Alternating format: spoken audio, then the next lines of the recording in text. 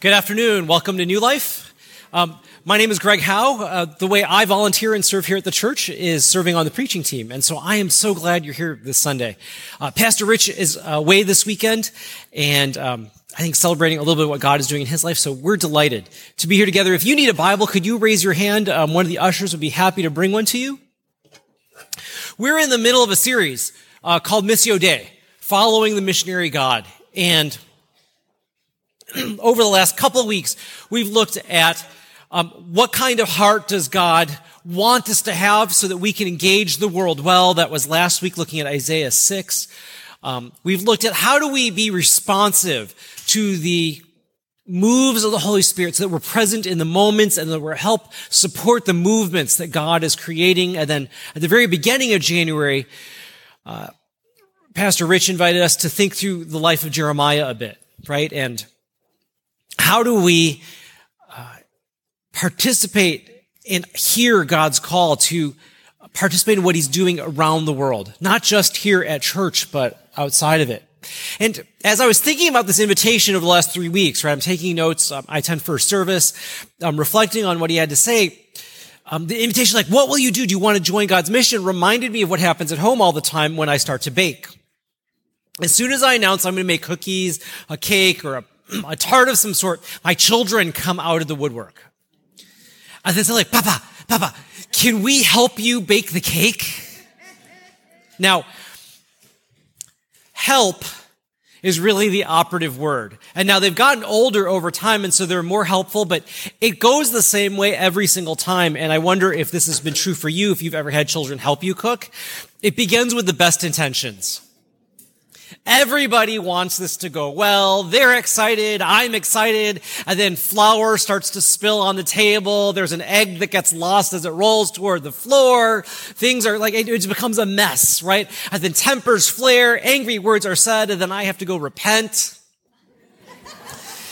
And then the children start fighting. It's like, she stirred 5 more times than I did. And I wanted to pour the milk. And I'm just like, oh. And I wonder if God ever feels that way, right? Like, we're like, yeah, send me, I want to help. And he's like, oh, because, right? And I wonder if we feel nervous volunteering to help as well, because we're like, I don't really know what to say. What happens if I say the wrong thing and make it worse, right? Or if we're like, I want to work on issues of justice and help overturn inferior systems. And what happens if we end up reinforcing the very systems we wanted to stop? What if it's just so complex, we freeze, right? Like, if I give that guy $1, then he uses it badly. Like, it's terrifying.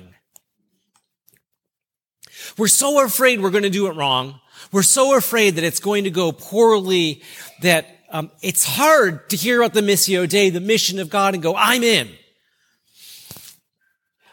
That's why I'm grateful for Luke 10. And that's the passage we're going to look at today. Because Luke 10 actually shows us one of the other Lord's prayers, the other prayer he commanded us to pray. And I think it sets the stage for how we can engage. So let me pray for us. Father, help us to hear your word. May Jesus Christ's glory be our chief concern, and may we be attentive to the movements of your Holy Spirit so that we'd obey with joy and gladness and faith and hope to all that you call us to and all that you invite us to become. Amen. Luke 10, 1-7 begins this way. After this, the Lord appointed 72 others. This is after the transfiguration, after a confrontation with demons, after arguments about who will be greatest. After this, the Lord appointed 72 others and sent them 2 by 2 ahead of him to every town and place where he was about to go. He told them, the harvest is plentiful, but the workers are few. Ask the Lord of the harvest, therefore, to send out workers into his harvest field. Go! I am sending you out like lambs among wolves. Do not take a purse or a bag or sandals, and do not greet anyone on the road. When you enter a house, first say, peace be to the house. If someone who promotes peace is there, your peace will rest on them. If not, it will return to you. Stay there, eating and drinking whatever they give you, for the worker deserves his wages. Do not move around from house to house. When you enter a town and are welcome, eat what is offered to you. Heal the sick who are there and tell them, the kingdom of God has come near to you.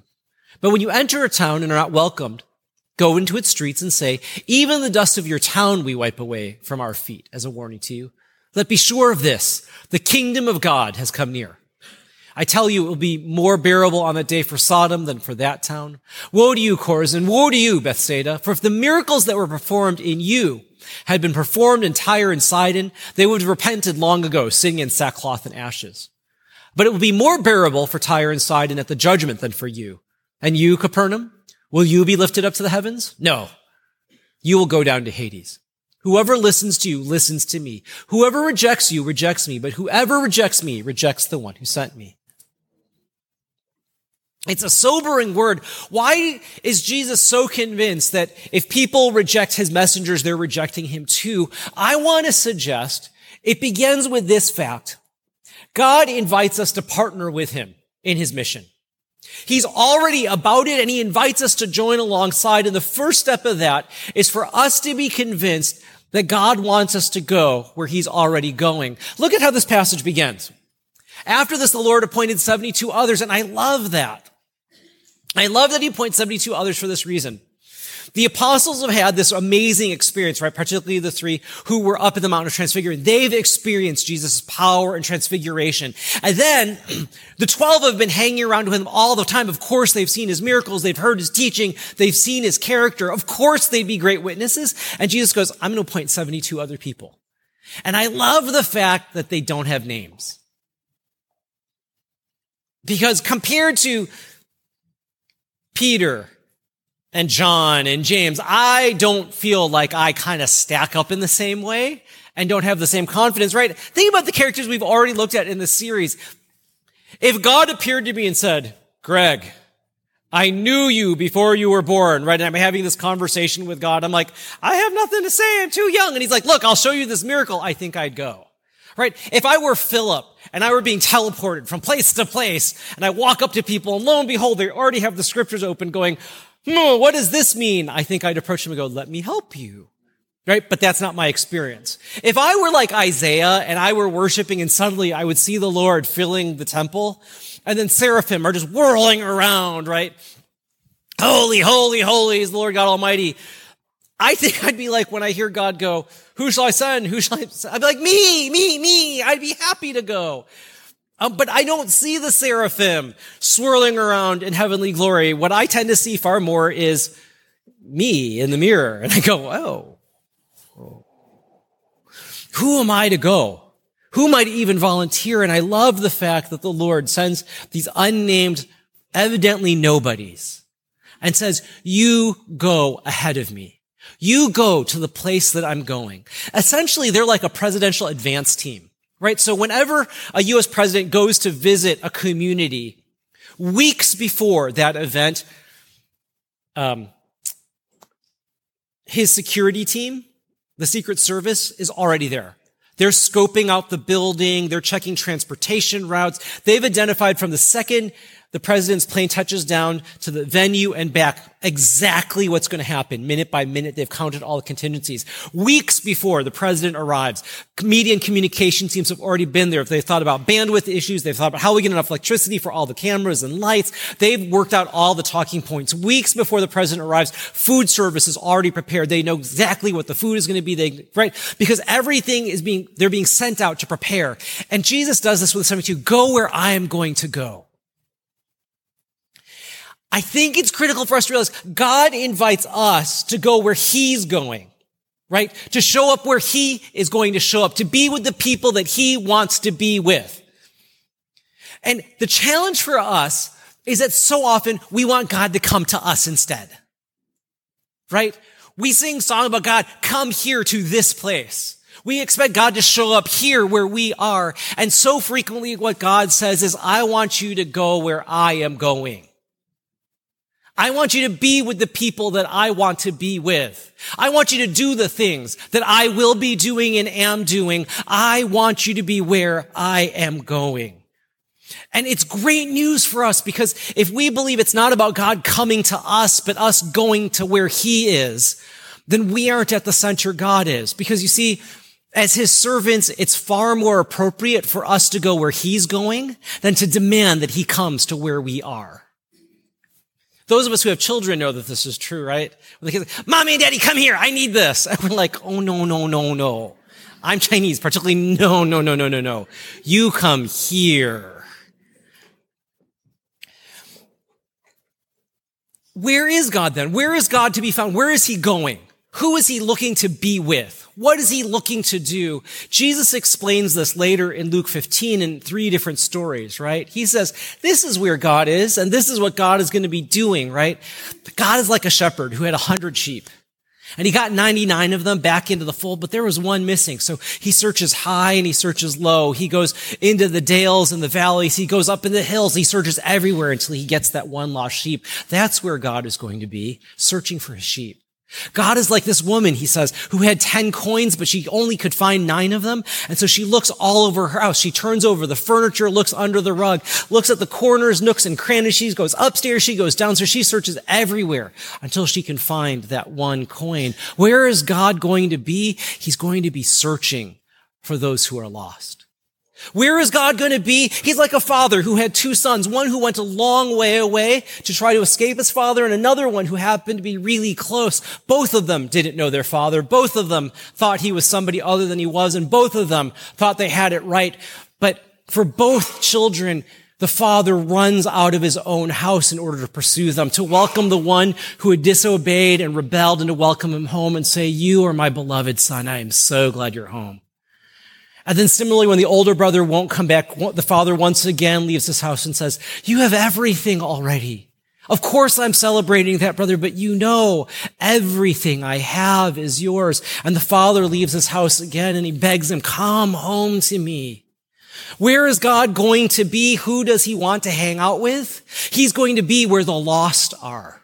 He's going to be where people are burdened by their sin and don't even know it, to try to awaken in them a sense of their desperate desire for forgiveness. Where is God going to be? He's going to be where the poor and the oppressed are being broken by systems and structures that continue that, and he'll be there beginning to overturn those systems, righting the wrongs and bringing justice and flourishing. Where is God going to be? He's going to be the places where the human heart grieves and is broken and is in need of comfort. Do you want to know God's power? Do you want to know God's presence? Do you want to sense his purposes? Then go where God is going. Get involved with what he's already doing. Show up where God already is, and then you're going to see him at work. You'll see him in his majesty, his glory, and his love. Then we're going to know him intimately. This is what Rich was trying to talk about 2 weeks ago when he was teaching about Jeremiah. He said, we have to abandon a temple spirituality where we assume God only meets us when we're gathered together. And it is true and it is sweet and worship is wonderful, but God cannot be bounded by the 4 walls of this room or the 90 minutes a week that we give him here, right? He's about and at work 24/7, 365 days a year in every geography, county, neighborhood, and office block and neighborhood apartment. God is already there. And he's inviting us, come out of the places where you're comfortable into the places where I'm at work and participate with me. What strikes me about this invitation, if we follow God to where he is, it's not necessarily a safe destination. Look at how Jesus describes it. He says, I'm sending you out like lambs among wolves. Do not take a purse or a bag or sandals, and do not greet anyone on the road, but wherever you go, trust that I will provide and take and receive whatever is given to you. I don't like this part.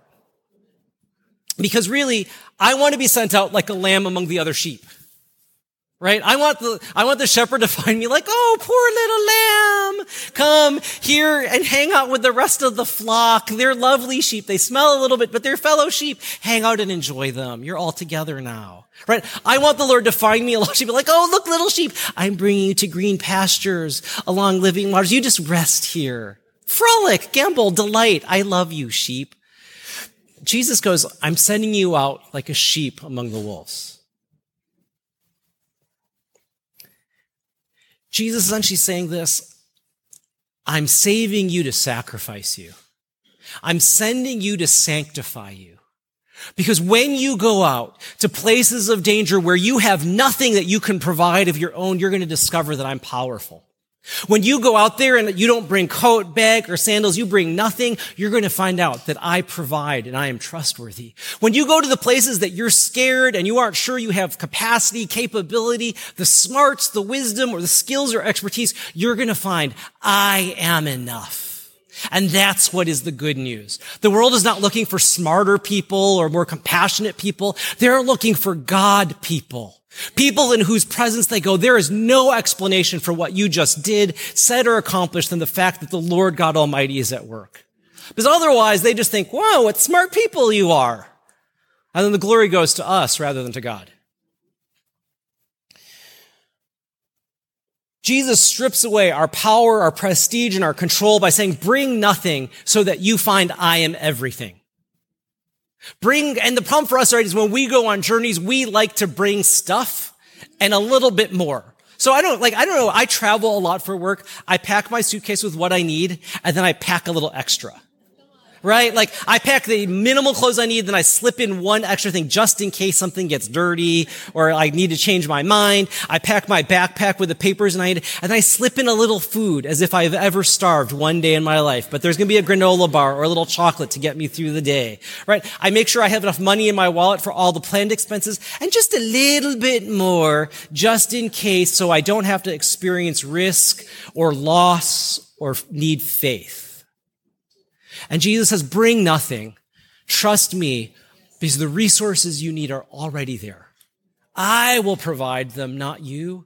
I will show you people that I'm mighty, not you. I will give you the words you need when you need them, so that you have the privilege and the delight of knowing I could never have come up with that. That was the Holy Spirit. And isn't that what we want in the end? We don't really need to walk through like, I am so much smarter than I thought. What I really long for when I walk through the day is, I heard the Holy Spirit and I was obedient. And in his miraculous grace, he used me. Jesus invites us to go where he's going in a way that's unsafe. He also invites us to see what he's seeing. Look at the next line. He says, he told them, the harvest is plentiful, but the workers are few. I wonder how many of us really believe Jesus is lying. I know it's rude to say that. We shouldn't say that at church, but I wonder how many of us really think Jesus is lying when he says the harvest is plentiful. Because I think for most of us, we actually don't believe him. We actually think, oh, my little remote control is dead. But that's okay. We'll figure that out. I probably flipped it off. And now I'm extroverting and telling you. Oh, there we go. Or maybe they're doing it from behind. We'll see. I wonder, though, how many of us think when we look at a family member that we've struggled with for years, do we really believe that the harvest is plentiful? Or do you believe hearts are hardened? When you think about your neighborhood or your office, how many of you think, oh, the Lord is so at work here, I can see it? Or do you think, I've never met a more closed group of people in my life? When you look at the injustices that our world struggles with, do you think this could be changed? Or do you think this is always going to be what it's like, and there's no hope at all, right? Do we believe that the harvest is plentiful like Jesus said, or do we doubt? Because imagine if we could see what Jesus sees. Imagine if we had the eyes to see, as Jesus sees, that in every one of those relationships, he's already at work. His Holy Spirit is beginning his ministry, right? If we believe that in our offices, in our neighborhoods, in our country, in our world, with all of its division and turmoil and strife and hatred, God is actually at work. If we actually believe, as Mary prayed when the birth of Jesus was announced, and as the church has prayed ever since, we actually believe the systems which oppress people will be taken down, and those who've been oppressed will be lifted up, and good news will be experienced by the poor, the widow, the orphan, and the alien in our midst. Imagine if we could see how that would change our entire perspective on joining in God's purposes and God's mission. So how do you do that? How do you begin to see in new ways? I often think that some of the most important lessons we learn are the lessons we learn when we're young. Do you remember a certain song in Sunday school if you grew up at church? Oh, be careful, little eyes, what you see. Oh, be careful, little eyes, what you see. For the Father up above is looking down in love So be careful, little eyes, what you see, right? And it keeps going. Oh, be careful, little ears, what you hear. Right. And I'll admit, when I grew up at my church, the way it was really taught was this. Oh, be careful, little eyes, what you see. You shouldn't be watching that. Oh, be careful, little ears, what you hear. You shouldn't be listening to that kind of music or that kind of talk, right? For the Father up above, he's looking down in love, like he's like the evil Santa. I saw you see that. So be careful, little eyes, what you see, right? But imagine if it were different. Richard Mouw was the president of Fuller Seminary, and he was in Haiti many years ago, and he heard these little children at one of the churches sing that song, and he said, for the first time in my life, I heard it differently. What happens if it was God actually urging us, oh, be careful, little eyes, what you see? Will you see the things that I see? Will you look for the things I look for? Will you choose to look at things that are disturbing to you or depressing to you or discouraging, but instead choose to look because these are people I love and a world I care for? Will you confront reality like I confront reality? Right? Will you hear, O little ears, what I hear? Will you listen to the cries for help and for salvation and for relief and pay attention to them rather than putting in some earbuds and listening to the music that you like, which soothes your soul, but leaves you completely anesthetized to the actual needs of the world? Will you touch the things I touch, the broken bodies, the wounded world that we have, so that my healing hands and presence will be felt there, rather than keeping your hands all pristine and clean? Urban missiologist Gary Nelson once said, why is it that we as a church, when we see promiscuity, only see lust and never loneliness? What happens if we were to look at every protest, right, as not just angry people who may suddenly turn violent, but people, however imperfectly, longing and demanding that God's kingdom come and God's will be done. That, right, acts of righteousness would be experienced by everybody in the world. That systems and structures would help people flourish rather than oppress them. That people would be allowed to express who God has made them to be for God's glory and every human flourishing, rather than seeing them as a mere commodity on which we can make a profit. What happens if we were able to see every workaholic in New York? Can you think of one? As somebody who's desperately longing for meaning and purpose and seeking validation, rather than just being the driven stereotype of a culture that we have here. Can you think of anybody who's a little embittered here in New York City? What happens if we were able to imagine them not just as a shriveled up, angry person, but somebody who's literally starving to death for grace and mercy to be experienced and expressed in their own life? Do you see how suddenly we would see that doors are not closed, but instead gates are swinging wide open? Right? Do you see how if we could see with new eyes, if we could see like Jesus sees, we'd actually begin to believe that the harvest field is plentiful? And I think if we did that, then suddenly we'd be eager to join in God's mission. I was meeting with a pastor who's also a professor at a university a couple years ago. You see, his child wanted to come on staff with InterVarsity Christian Fellowship, the ministry I work with. It's a ministry to college and university students. And so normally I would have thought a pastor who works at the university would love for their child to be on staff with InterVarsity, but this pastor professor was really concerned and actually very opposed. So I flew out to meet with him because I really wanted his child to come on staff. So I also had the weird experience of the fact that this pastor professor was actually just about my age, and I felt so old suddenly. But because he and I were at the same university, just like 2 or 3 years apart. Like we were peers. I was like, oh, this is so new. Anyways, we were talking and he said, don't you see how hard the university is? He said, I'm a professor. I work here and I'm a pastor. I see what's going on here. Don't you know that so many of the faculty actually don't respect or like Christians? Several of the people in my own department delight in tearing apart the faith. of students who come in who declare themselves to be Christians. Don't you see that? I'm like, oh, yeah. I know that. And he goes, don't you know what students are like nowadays? They're relativistic. Do you know the kind of terrible things that they're doing to one another and with one another in the dorms and the things that they do in the hallways and the ways that they study and don't? I mean, they're terrible. Don't you know that? I'm like, oh, yeah. No, I know. And he's like, and don't you see the way that the university itself works? We've reduced these people to tuition paying units. We just want their money. We're preparing for their jobs. We're never even helping them ask the questions about who are you? What is the world about? And what are you going to do to contribute to it? The entire system strips them of the ability to think and to reflect on what it means to be involved in mission, much less purpose. Don't you see that? Don't you know? I'm like, oh yeah, totally know that. He's like, in this world of darkness here at the university where doors are closed, where people are hardened, they're debauched, and they're purposeless, why would you send somebody to work at the university as a missionary? Why would you do that? It seems like an impossibly hard mission field and the doors are closed. I'm like, oh yeah, I could totally see that. I said, but here's the difference. I think you're looking at the university like a pastor. You're seeing these individual sheep go in and you desperately want to snatch them back out because you think there's somewhere safe for them. I said, your child and I believe what Jesus said in Luke 10, the harvest field is plentiful. We look at the university as missionaries. Those angry faculty who don't love Christians, they desperately need to hear the good news of Jesus Christ. They need to be transformed so they equip students to engage the deepest, hardest issues of the world with hope, joy, and a sense that God is making all things new. You know those really debauched students? I know them. I see them. I've prayed with them. And they need the good news of a Savior who forgives sin.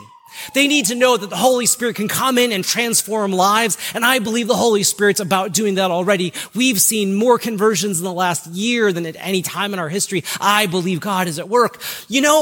That university system that you think is closed, I believe it could be called to its higher purposes. I still think the university is better equipped than any institution to train change agents who could rectify a systemic injustice because they're going to be the lawmakers and professors and teachers and doctors and lawyers and homemakers that shape our communities. Where you see closed doors, I see open gates. Where you see darkness, I think somebody had better bring a light there, and I hope it is me. Where you see death, I hope somebody proclaims resurrection, and I hope it's me who gets the chance to say, Jesus Christ is the life, the way, and the truth. Right? Where you see the power of Satan, I see a stronghold that Jesus desires to take down, and I want to be at the forefront. Because if you believe that the harvest field is plentiful, then there is nothing to lose and everything to gain, and you get the joy of participating with God as it goes. If you would go where God is already going and see as God is seeing, you couldn't help but say, here I am, Lord, like Isaiah, send me. I wonder for all of us, what part of the field has God already called you and planted you in? And how might the Holy Spirit need to change the way that you see so that you can see the plentifulness, the plenitude of the harvest in front of you? I'm going to invite you to close your eyes for a minute and let's invite the Holy Spirit to speak.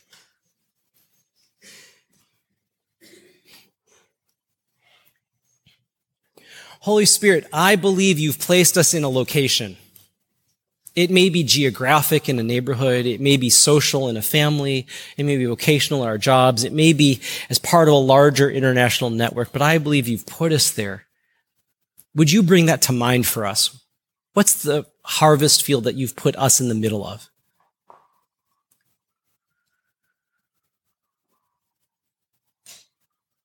I wonder for all of you what comes to mind immediately. And then, Holy Spirit, in your mercy, would you let us see what you see? Would you let us hear what you hear? So that even as our hearts are broken, we see and believe the harvest fields are plentiful and ready.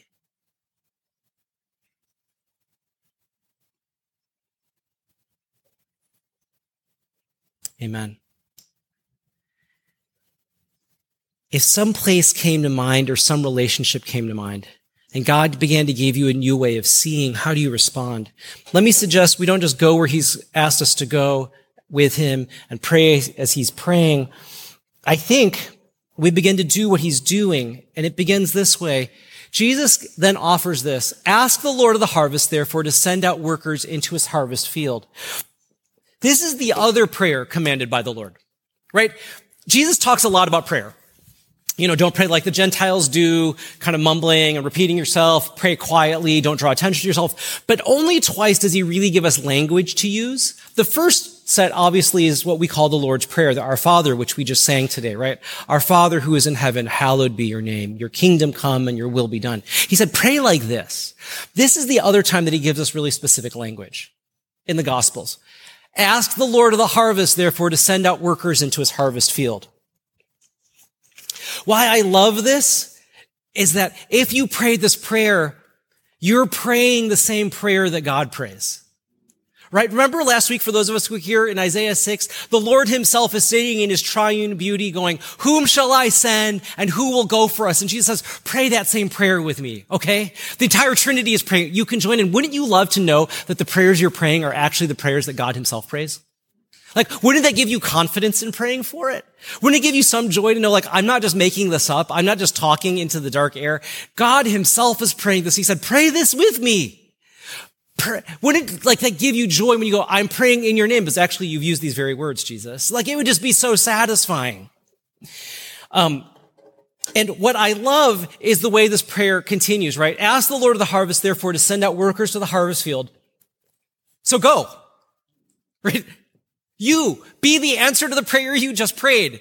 And I'm sure the disciples are like, whoa, this was just supposed to be a prayer meeting, right? Like I wasn't planning on going. But we tend to do that. We tend to separate prayer from action. And we go like, Lord, do this thing. And I hope somebody does it. And that's why our prayer is often ineffective and our action is often pointless, right? What Jesus said is this: you pray that the Lord sends somebody to the harvest field, and now I want you to be the answer to the prayers that you prayed. Right? Wouldn't that be amazing? Because normally we do this: Lord, send them. Right? Like, there's a problem in our community. Would you send Red Sevilla? Because he already works with the Community Development Corporation here at New Life. He's an expert at that. Lord, send him. Right? There's a marriage in crisis. Lord, send Kelly or Jerry Scazzaro. They're amazing. An hour or two with them, things will be fixed. It'd be awesome, right? I have a non-Christian friend. Lord, would you send them one of the Alpha small group leaders? They're so winsome and so thoughtful about the faith. Just send them, right? Or there's a part of the world that we know needs the gospel. Lord, would you send their child to go? Because me and my children, we're busy. We have plans for ourselves already. But Jesus says, you be the answer to the prayers that you prayed. And think about how delightful and satisfying this is. Wouldn't you like to live life knowing that you were the answer to the prayer that God himself prays? Wouldn't you love to know that you're the answer to the prayer that hundreds around you might be praying, right? I work with college and university students, and we regularly send them out on campus to do evangelism and to meet new people. And the students are terrified. They're just horrified that they have to talk about their faith and meet new people. And what I remind them is every person you meet potentially has been prayed over by a grieving grandparent or parent who's longing for them to find Christian fellowship that will help them make sense of their faith. Right? There's a woman weeping tonight that her child is lost, and you could be the answer to that prayer. Are you willing to do it or not? There have been students on the CUNY system for 75 years working with InterVarsity, praying that God would sustain and expand a witness on this campus. 75 years ago, somebody was praying, you could be the answer to that prayer today. Do you want to take that up? And what students all of a sudden realize is, it's not me just doing it because I'm bold or courageous. God is answering prayer through me. He's answering his own prayer. He's answering the prayer of the community around us, and he's answering my own prayer. And I have the privilege and the joy of being used by God to be an answer to prayer. Do you see how that takes the fear out? It's God doing it, not me. This is particularly important for me because this is actually what shaped my life. When I was a student in college, the Christian Fellowship, the InterVarsity group, came to me when I was a sophomore and said, hey, we want you to be chapter president next year. Now, this didn't surprise me because I knew they had run out of other people. There was nobody left. It was like last Christian standing. And so they confirmed that. They're like, yeah, the other two people we asked to be president said no, so you're it. And I was about to say yes to that wonderful invitation when they said, no, don't say yes right away. You should pray about it. Which I thought was like just unnecessarily spiritual, because I'm like, you desperately need me to say yes because you have no other options, buddy. But you can't really say like, I'm not going to pray. So I'm like, sure, I'll go pray. So I went to Cobb Gate, which is the picture you see there. It's the main entrance to the university. And I began to pray for people as they walked through the gate every morning for 2 weeks. I went out there at 8 a.m. and just prayed for them. I didn't walk up to them and like, hi, can I pray for you? Because that's creepy. And like a little bit like, no. But I would just pray for people as they walked past. And I prayed for students, and then slowly my heart began to change, right? And I saw a student, and I saw them as Jesus saw them, and I began to wonder, why is it that every Friday night they get so drunk that Saturday morning they don't know who they're waking up with? And rather than be like, oh, I can't believe they do that, I began to wonder, what deep pain has she experienced in her life that she has to anesthetize herself with alcohol to get through the week? I began to see university faculty members, right? They seem all important and powerful when you're a student because they're like, I control your future. I can give you a grade. And as I prayed for them, I began to think and began to see them through God's eyes. And all of a sudden I realized these people were terrified. They weren't sure they were going to have funding for their next grant, so they didn't know if they would have a salary. They weren't sure that their research area had any meaning at all. Like, they're like, I've been studying diatoms, this one kind of diatom for 20 years. Less than 50 people know what they're doing, and they've committed their life to that, and they're wondering if they have significance and meaning. And all of a sudden, I saw faculty in a completely different way. I first time saw, right, janitors and secretaries, people who are otherwise invisible to most students unless we need them for something, and began to realize there's an entire city of people who exist just to help students get what they need done. And I thought, how is it that I may allow them to be invisible when God values them so deeply and loves them so thoroughly, right? Suddenly, the university wasn't this abstract place that I was studying. It was an entire neighborhood, a city, literally, of people who desperately needed the good news of Jesus Christ, who needed the Holy Spirit's presence in their life to give them new life, but also to give them a new hope and a new purpose and a new calling and a new love. I saw people who otherwise would have been ignored by the vast majority of people, and I thought, God loves them and cares for them and wants something for them. And then I said, yes, I want to be president of this chapter. And that started a trajectory that 30 years later has me here still working for InterVarsity, because God broke my heart. And I want to be where God is at work. I want to see people as God sees them. And I want to say yes and be the answer to the prayer that people are praying.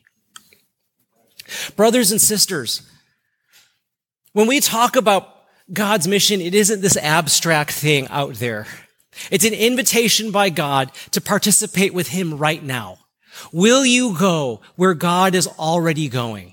Will you be with Him, with the people that He wants to be with? Will you see them with His eyes, and will you respond with a heartfelt, yes, this is what I want to do? Let me pray for us and invite the worship team to come up.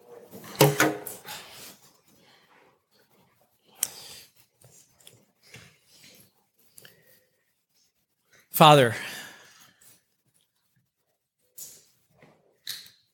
I pray for my brothers and sisters here at New Life that we would choose to believe that you do not lie, but you say the truth. The harvest fields are plentiful, and that you've placed us in the middle of a field relationally, geographically, vocationally, socially, somehow, and you desire us to see them as you see them. Would you give us new eyes to see, a heart that leaps and says yes, and a will that says, not my will, but yours be done, Lord. Because yours is the kingdom, the power, and the glory forever. Amen.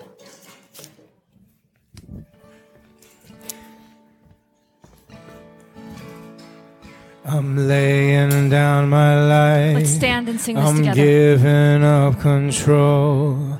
I'm never looking back. I surrender all. I'm giving for your glory on the earth.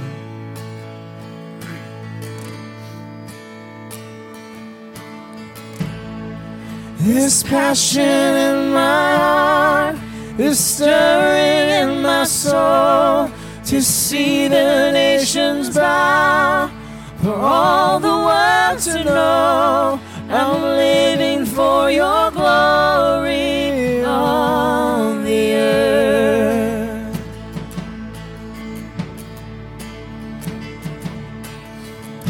And for the sake of the world, burn like a fire in me. Light a flame in my soul for every eye to see.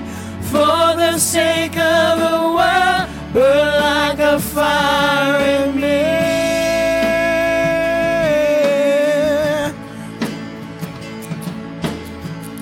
And for the sake of the world, burn like a fire in me. Light a flame in my soul for every eye to see.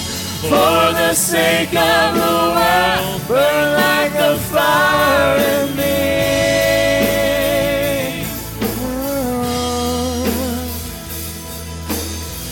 For every knee to bow down, for every heart to believe, for every voice to cry out, burn like a fire in me. For every tongue to confess, you alone are the King. You are the hope of the earth. Burn like a fire in me. For every knee to bow down, for every heart to believe, for every voice to cry out, burn like a fire in me. For every tongue to confess, you alone are the King. You are the hope of the earth. Burn like a fire in me. Like a fire in me. Burn like a fire in me.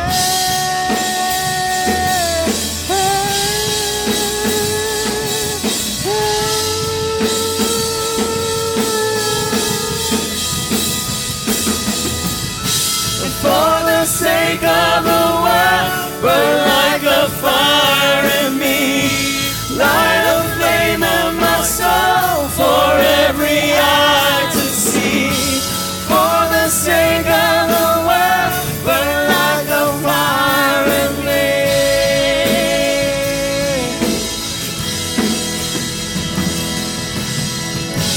For the sake of the world, burn like a fire in me. Light a flame in my soul for every eye to see. For the sake of the world, burn like a fire in me.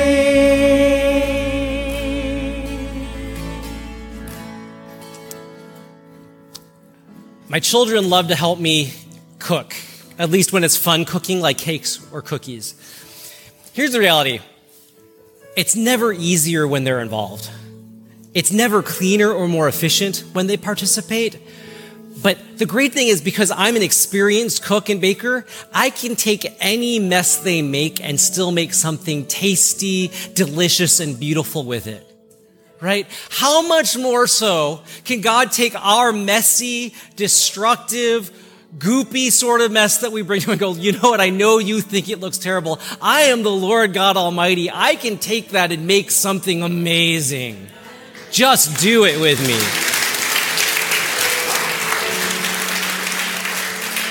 And thanks be to God, I'm not God, because usually in the middle of that process, I need to repent. But you know what? Even though I have to repent and it's a mess, I can't tell you the great joy I have when my children say, Papa, can we help you bake? Because I know they want to spend time with me. They want to do the things that I'm doing.